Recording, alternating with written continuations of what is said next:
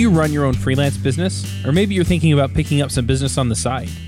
Well, then you need FreshBooks. FreshBooks is the quickest and easiest way to get invoices out to your clients.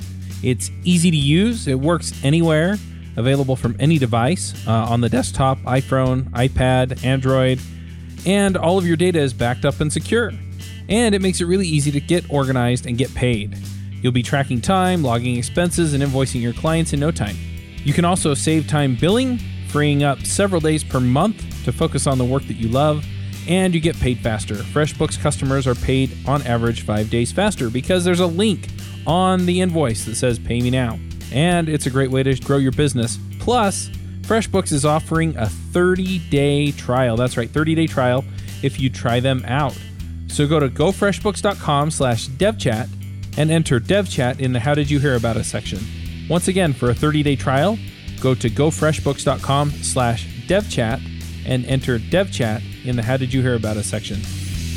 Hey, everybody, and welcome to another My Ruby Story. This week, we're talking to Sean Fiorito. Sean, do you want to say hi? How's it going, everybody?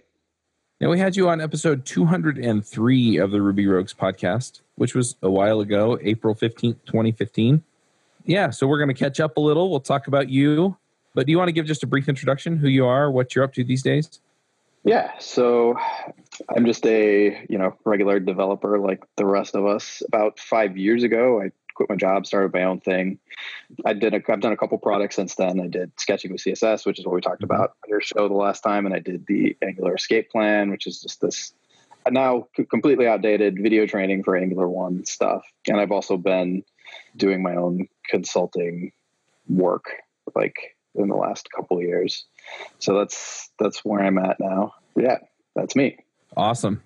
So you're doing Angular and you're doing So what's interesting is I'm primarily like my business is front end development, but I've been a developer for like 12 years. So I've been doing Python programming since like my dad went to the first Python conference and then he came back and he brought me all these books when he was like, you should learn Python.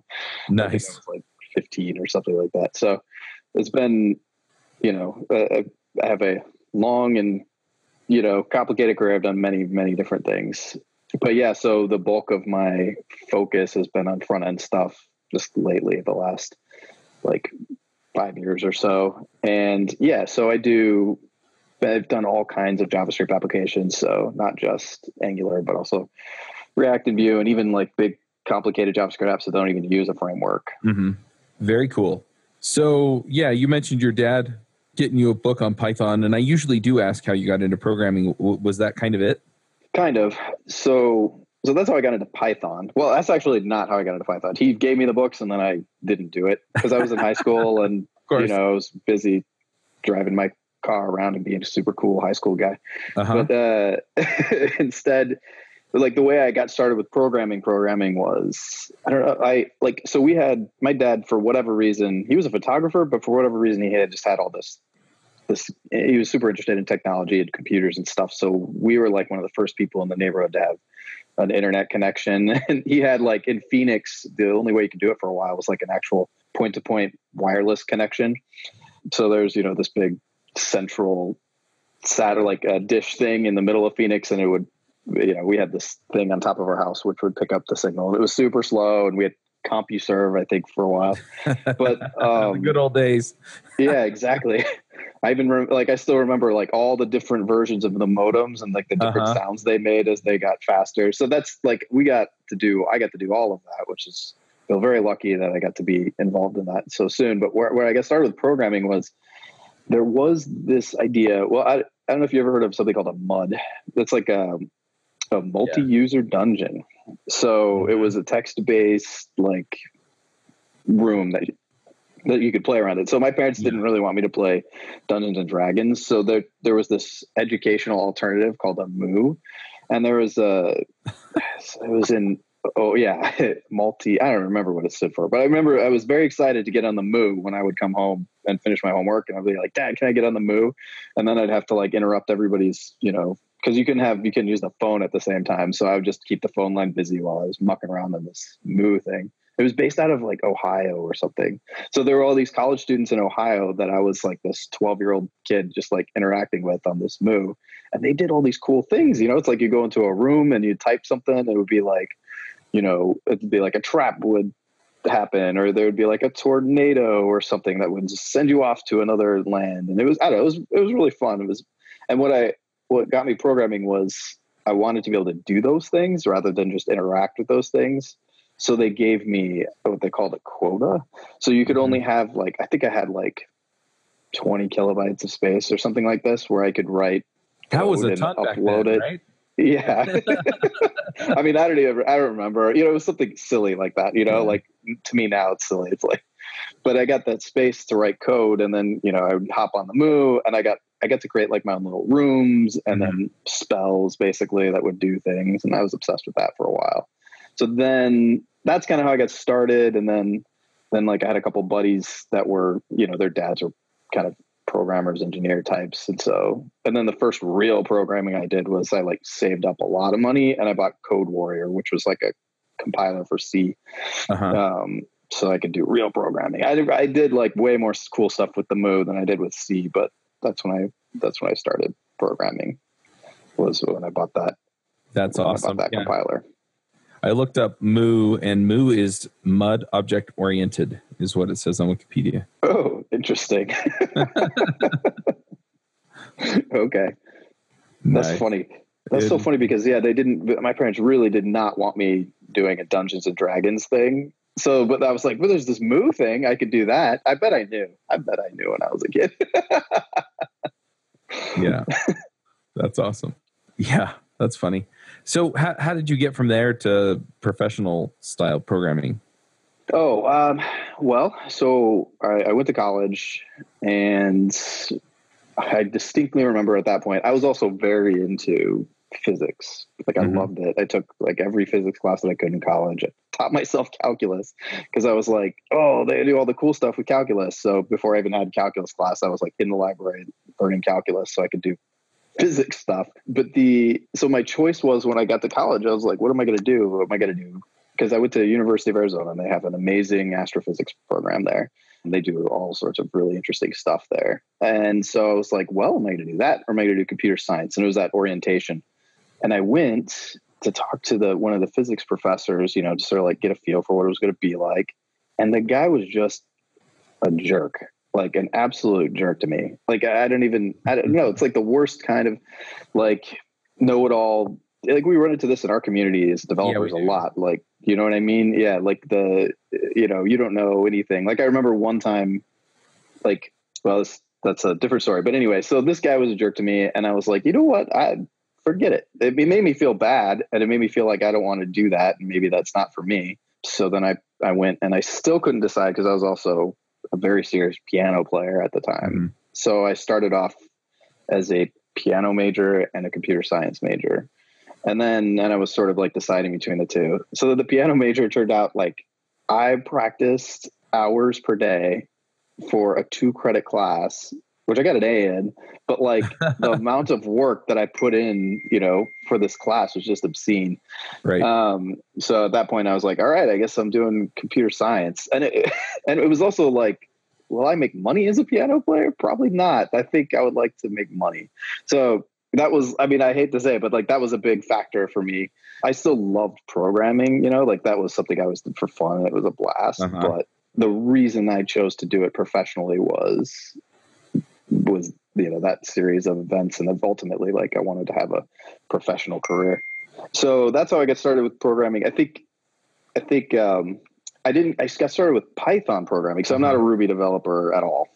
Okay. It's like I've yet to have an excuse to do a Ruby project. I've worked with Rails projects, and, you know, I like from the front end perspective. So I know all the ACID pipeline and all that, but I never touched Ruby, though I think it's similar to Python. It's got its own little flavor from what I can tell, but I think they're kind of similar, like ballpark similar languages. But Python, I got started with, so I had all those books that my dad had bought me. And then I was in, I don't know, like my second or third year of the CS degree.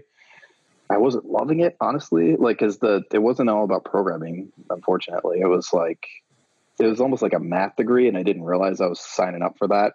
But then I got into the 300 or 400 level classes, and I took an artificial intelligence class, and he was having us use Python, and we were using Peter Norvig's, classic textbook. And I just obsessed. Like, I obsessed with that class. I was probably it was like a full-time job for me. I mean, it was also awesome because that guy, he let us basically create our own curriculum. Like, he had a standard set of curriculum, which you could do if you wanted to, but he was so flexible that it was like, if you went off and did your own projects, you could never come to class, you could never take a test, and you could still get an A in the class. And that's basically what I did. That's awesome. I think I went to the class like 3 times, but I was massively obsessed. I was like in his office visiting him and like borrowing books about genetic algorithms. And, it was so much fun. And I was learning Python too, because that's the language that we were using, building all these things. I just had a blast. So that's when I really got into Python, was in that class. Awesome. So you're doing Python and you're kind of clicking along with that. How did you come around to like the drawing with CSS stuff? Yeah. So what happened was I got out of college and I literally had given no thought whatsoever to what kind of job I was going to have. And I was like, it was like a couple months before I'm going to graduate, and I have thought zero about a job, which is very responsible of me. But I just didn't know what the heck to do, because I wasn't like, at that point, I didn't love the CS degree. I had actually I had ended up with essentially 2 degrees. I had an degree in entrepreneurship and a degree in computer science. So I was like, what am I going to do? It's like, I loved this entrepreneurship thing, but like, I still felt this urge, like, I need to make money. I can't just like go and do nothing. So one of my buddies went and got a job at Accenture. And so I went there. I ended up there for 2 years, and that was terrible. I mean, there was good parts about that experience for sure, but like, I was not a good fit for that. It was 80-hour work weeks. It was like SAP giant software projects, which were just not super interesting to me. Like that was sort of like a hard, like rude awakening. Like, here's your intro to software development, a $14 million project that fails, like that was Accenture. So then I went after that. I was like, I just need something that's like not so stressful, because it was absolutely crazy. So I could like, all I wanted to do was coast and sort of like figure out what my next thing was. And I ended up landing this gig at a place called McMaster-Carr, which is an industrial supply company. Okay. And it turned out to be far cooler than I thought it was going to be. Like, this is where I actually started enjoying programming professionally, because for whatever reason, like, they had an extremely advanced website for what they were doing, for like what you could do 10 years ago, which is when I started. They basically were creating their own single page application framework. I mean, we were doing all of that using UE2 instead of jQuery. Like, they had actually started before jQuery was like, we use jQuery. So, but it was this very big, complicated website that hired, they hired smart people. But here's where I ended up getting into the Sketching of CSS thing. They hired, for whatever reason, I was the only experienced developer that they hired the entire time I was there. Oh, wow. They had another guy that was an experienced developer, but like after they hired me, it was nobody else. And all they would do is they would hire from like very good colleges, like, Stanford and Northwestern and University of Chicago. They would hire liberal arts majors straight from college, drop them into the systems department.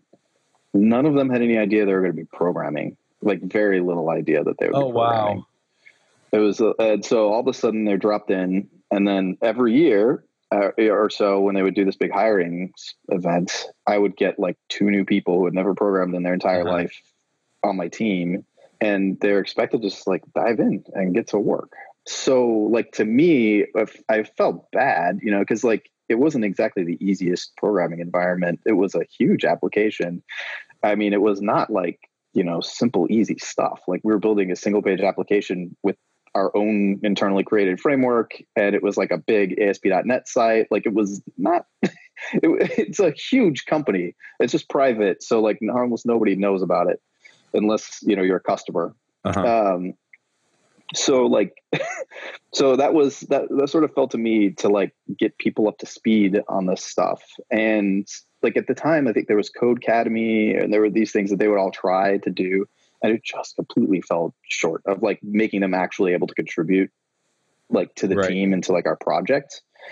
So I came up with all kinds of ways to like help people get up to speed more quickly, that were on my team. Because also it just, people figured out that they could ask me questions. So I was that turned into my job. It was like, I'm trying to program, but then I'm just like constantly answering questions all the time and helping people get up to speed.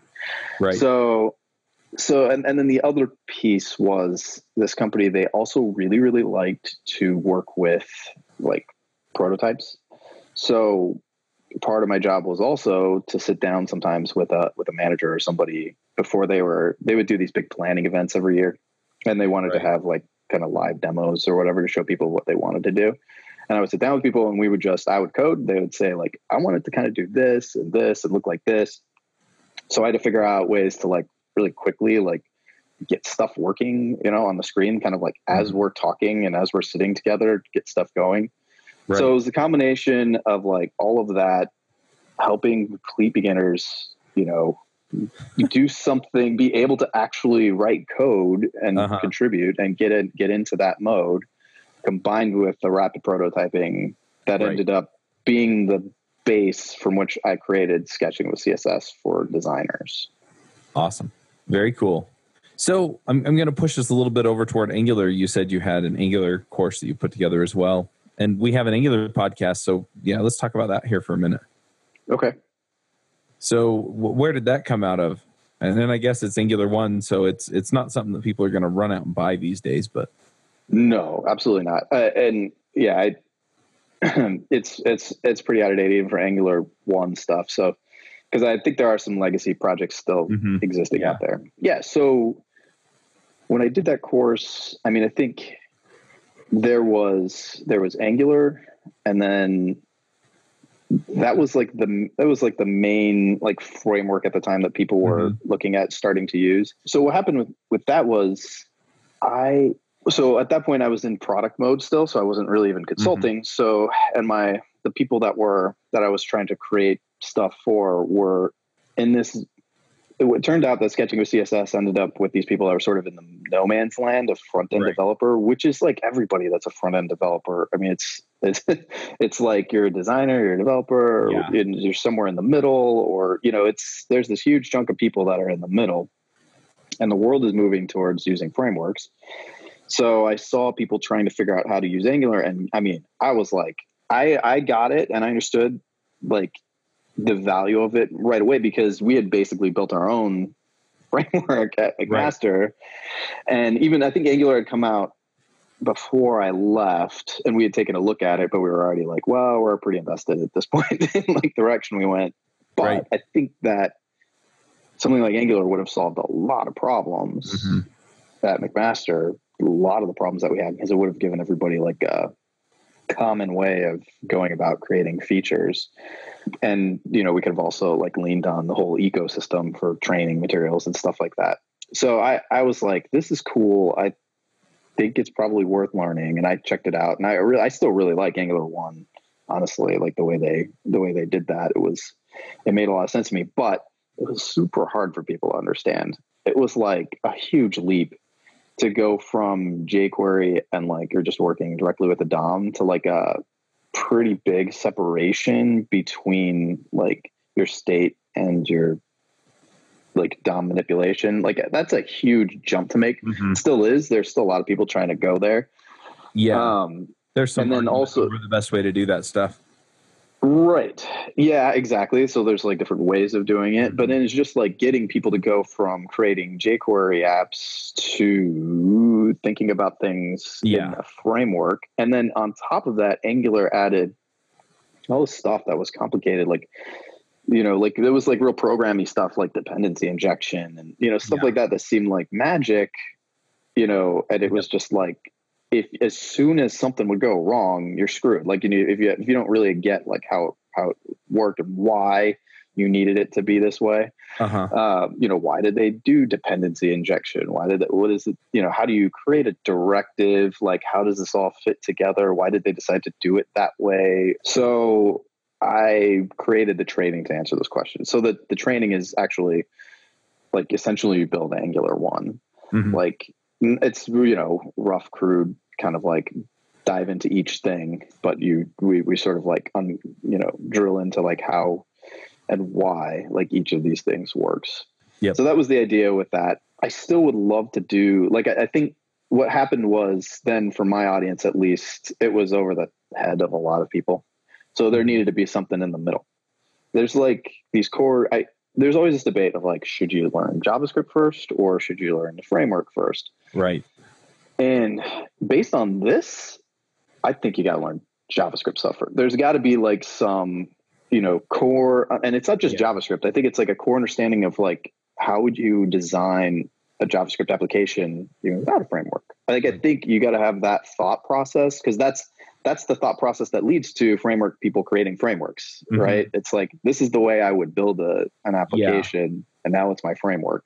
But if you don't have that way of thinking, so that's something that I'd like to do at some point in the future, is something in the middle there, which is basically like, okay, here's these JavaScript features. Fine. Learning, ES6 features or whatever is important. You got to learn that, but it's more like, how would you design a JavaScript application? And, how do you start thinking like a JavaScript application developer?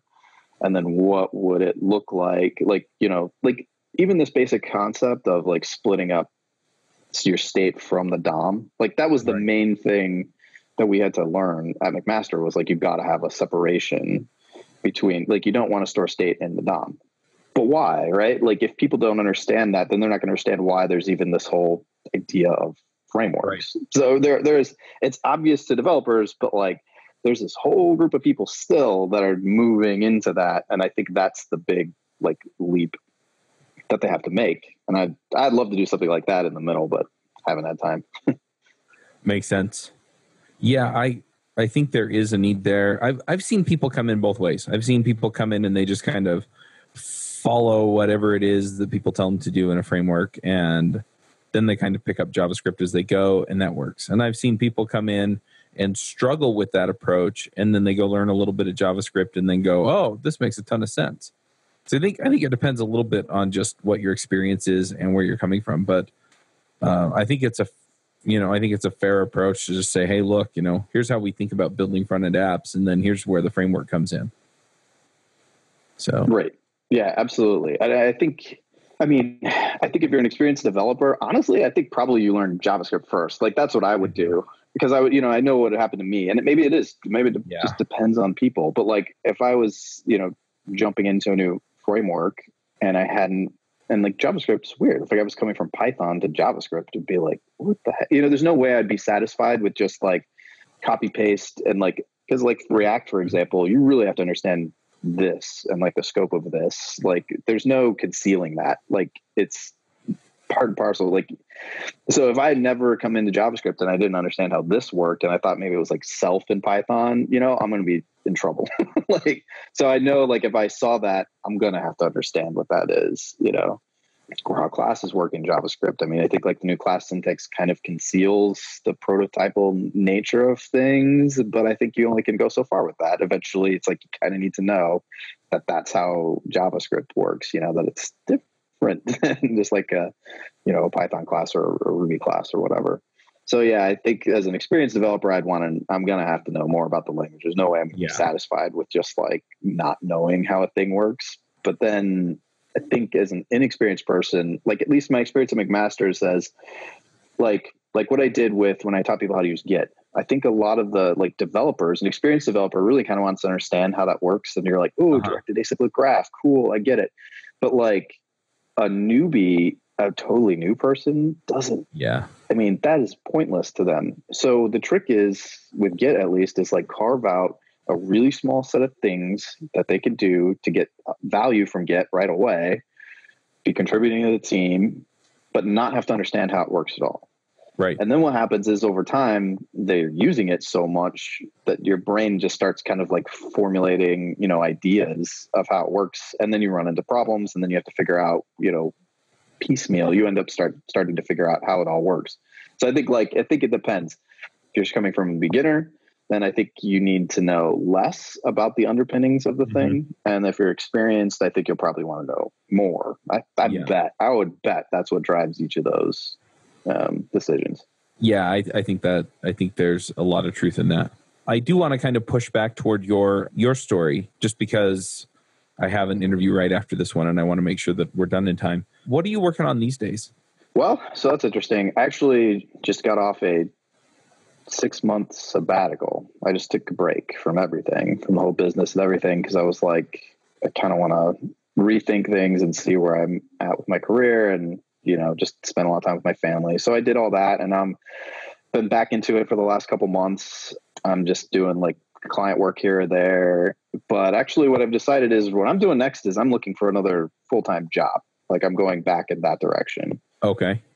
So I'm looking for what I want is, I think I want to go towards more like a developer advocate role, where I would be, helping other developers work with a product or something like that, which is something I'm pretty good at, or going back to maybe like a mentoring or lead role, which I really miss a lot. Like I really miss directly helping people.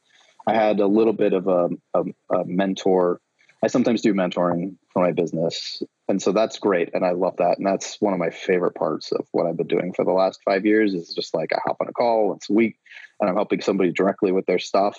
And I get to see them, figure stuff out and improve. And I love that. I also had the experience of working on a bigger project recently where I was the lead of like 5 other developers, and it was super fun. Like it was a huge challenge. It was a stretch for me, but like it ended up being a really, really positive experience. So I want to go back to that. I also just miss working on a team, I don't know, you probably know what it's like. It's like, that's the one drawback to me. It was like, of doing my own thing. It's the solo part of it. It's like, I kind of miss the teamwork. Yeah, there's definitely that. I mean, I get some of my fill of that by doing the podcasts, but it's still not necessarily the same as like going into an office and working with everybody on the same kinds of things. So totally, or not even on an office. Like the thing I did was remote, but it's like we're all working together on it, and you've got like weekly meetings, that sort of thing, and everybody's collaborating on Slack. Just working together on something is really fun. Yeah, I just did an interview with Nadia Oduayo. I always say her name wrong. Anyway, but she was talking about how she teamed up with Saronjit Bark, and they're working on something that they're not disclosing yet. But anyway, it was just really interesting because I was like, that would be so fun, right? Just to show up and brainstorm on something and work through something with somebody. And I don't get that as much as I'd like. Yeah, exactly. A bunch of my friends started working on this SaaS app together. Oh man, I wish I could plug it for them, and I'm forgetting the name. But I just get so jealous because, I know all of them. They're really good at what they do, and they're all like working together on this application. And that's one of the reasons why I was like, I think I want to switch gears here and go back to working on a team. Because just watching them work together, it was like, oh, I wish I was part of that. Yep. Absolutely. But I am doing some other stuff on my blog. So I'm working on a series now for doing animations with frameworks. So there was an article a while back called Good to Great UI Animations. And the guy had these examples of here's how you could do these.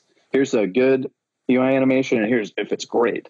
So I'm going through, then I saw it and I was like, he clearly didn't actually develop this, because this is hard, really hard to do these things. So I'm going through and actually figuring out how to implement those, and how would you, go about doing that, because I've had to do some stuff like that before on projects, and it's very hard, especially when you're working with a framework that has this total separation between the DOM and you're supposed to just be working with state over here, and it just changes over here. How do you animate that? That's for simple stuff, it's totally doable. But once you get into animating the whole page and everything moves around, and which is where I think we need to go with these user experiences. something closer to like a native app experience. Yeah, but it's hard. Incredibly hard. So I'm working on that. So that's, people are interested in that. That's planningforaliens.com, and you can just scroll down and sign up for my newsletter. It's called The Invasion. Nice. Well, let's just encourage people to do that, and then let's go ahead and do some picks. So what kinds of things do you post to your newsletter? Stuff like that. Stuff like, things that I'm working on. It's been, dead for like the last year basically, but I'm getting back into it. But it's usually, helpful stuff. Like for the book for Sketchy with CSS, I create a whole bunch of free resources about Flexbox that people still use a lot. There's this Flexbox cheat sheet that I created. If you just Google that, that's the first thing that comes up. And then from there, there's all these like videos, like interactive videos that I made. And, I'll write about, sometimes I also do little like higher level stuff, like kind of think pieces, I guess, about like being a developer. Cause I feel like a lot of my audience is really uncomfortable with feeling like they're a developer. So there's a lot of ways to like help people, work through that. So I talk about that. I complain about JavaScript a lot. But yeah, that's the newsletter. Awesome. All right. Well, let's go ahead and do some picks. Do you have some things you want to shout out about? For you, the listeners of Ruby Rogues, Loot Crate is offering an opportunity to save 10% on any new subscription at lootcrate.com. Just enter the promo code BRIDGE10 for 10% savings. Loot Crate is one of my favorite things. Every month I get a box in the mail, costs less than $20, and it comes with all kinds of goodies. I have stuff from, just looking at my shelf, Batman, Spider-Man, Ninja Turtles, Back to the Future, Lord of the Rings, Star Wars, and much, much more. So if you're a geek, a gamer, anything like that, and you want cool stuff to put around your office, cool t-shirts, comic books, etc., then definitely check out Loot Crate. To save 10% on your new subscription, go to lootcrate.com/Ruby. Again, that's lootcrate.com/Ruby to save 10% on any new subscription. Enter the promo code BRIDGE10 for 10% savings. Yeah, man. So I thought about this. I actually have some like non-programming stuff. Is that okay? Yeah, I got one thing that's programming. Okay. So a few years back, I had some extremely bad anxiety. So it was like an incredibly difficult thing for me to deal with. It was a real tough time in my life, and I got through it. And one of the things, and I wanted to mention this because if somebody is in that place, I wanted to offer something that could maybe be helpful. And the thing that helped me, like the biggest bang for my buck, I did a lot of stuff, but like there's this one book that was amazing for me. And if it could help anybody even like slightly as much as it helped me, it'll be worth pointing it out. But it's called Hope and Help for Your Nerves. I love this book. It's really old. It's written by this little old lady called Claire Weeks, and it's written in like old timey language even, but oh man, I love it. She totally understands and gets like somebody who's going through that and has real good actionable advice. So that's one thing I definitely wanted to shout out. And then, oh yes. So there's something else. I'm a bit interested in like health and fitness. Like that's kind of one of my hobbies. I like to ride my bike a lot. And so that's something I've been really interested in over the years. And recently I discovered a podcast called Nourish, Balance, Thrive. And it is far and away the nerdiest, like most scientifically based like podcast that I could find. Like the team there is, they have a couple people with PhDs. They've done I think all of them have done some kind of published research. They have a couple MDs that work on the team too, but then they do these podcasts with extremely interesting scientists basically doing work in the field. And they have all kinds of different people that they bring onto the podcast, but I really love when they have like the scientists come on and talk about their research.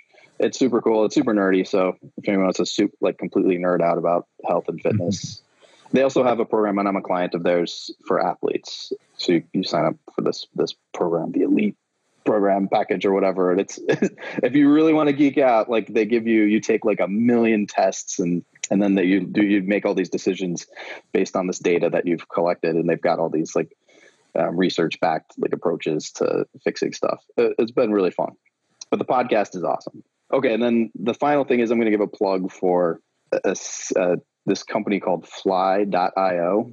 So Fly.io is a programmable CDN, which I only heard about it because I'm actually, I guess full disclosure, I am in pretty good, deep discussions about being their developer advocate. I'm not yet.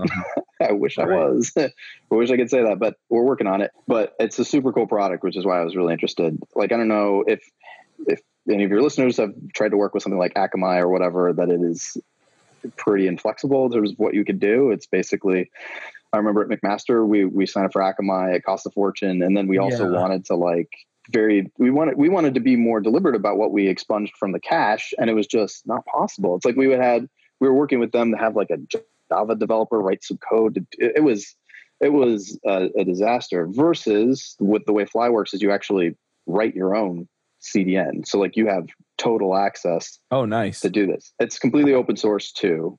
So like their business model is their product's open source, but then if you want to throw it on their infrastructure, which they have like 15 sites around the country, then you can do that. So you write your app and you deploy it on their stuff.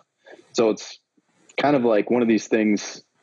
Like I don't know. I've talked to a few friends about it, and they'd heard of it, and they were like, "Yeah, I want to think of something to do with it," because it's pretty cool. I mean, you can almost run your app in your CDN, which is fascinating.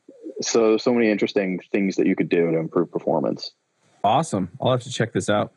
Yeah, definitely. It's pretty neat. And it's open source, so it's worth mucking around with. Nice. I'm trying to think of some picks. I've already recorded. This is my second podcast episode today and my 7th of the week. So Jeez. I'm running out of things to pick. One thing that I've kind of gotten back into using is Trello. I really like it. And one thing that I figured out with Trello that I didn't realize, maybe they just didn't have it before, but I've been using this system called User Voice to collect ideas for podcasts. And I think I'm going to move all that stuff over to Trello because I can do it on Trello for basically for free. They added a feature where you can invite people to a board just by giving them a link. And so I'm just going to post that link on the website and just say, hey, if you're doing Ruby or JavaScript or, whatever our shows are about, click here and suggest topics for us to cover. And then, we'll go and line up those shows. So, yeah. And then you can allow people to vote on them. So that's nice. So then people can vote in Trello? In Trello, yeah. They have plugins for Trello that do that. And so I think I'm just going to add those to the board and then see where we get from there. I'm going back and forth, though, on whether or not I want people to... Yeah, I think I do want people to just join the board. The problem is if you join a board, you can modify the board. But I think people are pretty good. And if it becomes a problem, then I'll do something different. But anyway, so people just add cards for the stuff that they want to see, and then they can up or down vote the cards they like. And if you want to vote, you don't have to actually join the board. You can just sign into Trello. Oh, nice. But yeah, so that's pretty nice. Man, Trello is so useful. It's so useful. Yeah, it is. Well, it's simple, and then you can just pull in what you want. Yeah, you could use it for anything. I had a client that was using it for, he was a really small company called Board Game Tables, boardgametables.com, but he used it for he has this whole business process in Trello. So he would pass it off to the workers that were creating the tables. And they were actually these carpenter guys are using Trello to fill in information and update, status and upload pictures of progress. And then he had used the Trello API. That's what he wanted me to do, was to use the Trello API to create a status page for customers. I mean, it was so cool. It's he's got his whole business process just in Trello, and he's got these carpenters using Trello, which I thought was funny. Yeah. Board Game Tables. This looks amazing. Isn't it? Yeah, but I'm kind of a woodworking geek, and so I'd want to build it myself. Yeah. Because I'm an idiot, and I would spend 10 billion more hours than it would take them to do it. Well, if that's your hobby. Yeah. But yeah, my business coach, actually, he has a 4-step process that he puts you through to systemize your business and figure out what you're doing. And that's all in Trello. So it's basically a course, but it's built in Trello. Oh, cool. Yeah. So I think they just copy their template and then, invite you to the board.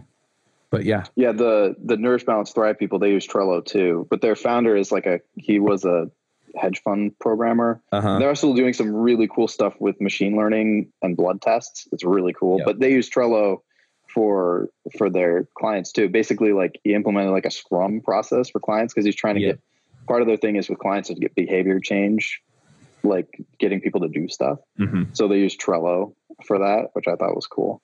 Yep. So I see it used for all kinds of things. It's such a fascinating tool. Yep. Well, the last thing, and I only have 2 minutes, so we'll do it real fast. If people want to find you online, where do they go? planningforaliens.com. All right. Are you on that's my main Twitter or anything else? I am on Twitter. Nobody's going to be able to spell this, but it's S-Fiorito. I'm on Twitter. Also, I play Battlefront 2, and if they want to add me on PlayStation Network, I'm S-Fiorito there. We can go murder some teenagers together. I swear I'm the oldest person playing that game. Yeah, well. Sounds like fun. It's a blast. All right. Well, I'm going to go ahead and hop off because I've got to get on this other call, but thanks for coming. Okay. Thanks, man. All right. We'll talk to you later. Okay. Bye. Bandwidth for this segment is provided by CacheFly, the world's fastest CDN. Deliver your content fast with CacheFly. Visit CACHEFLY.com to learn more.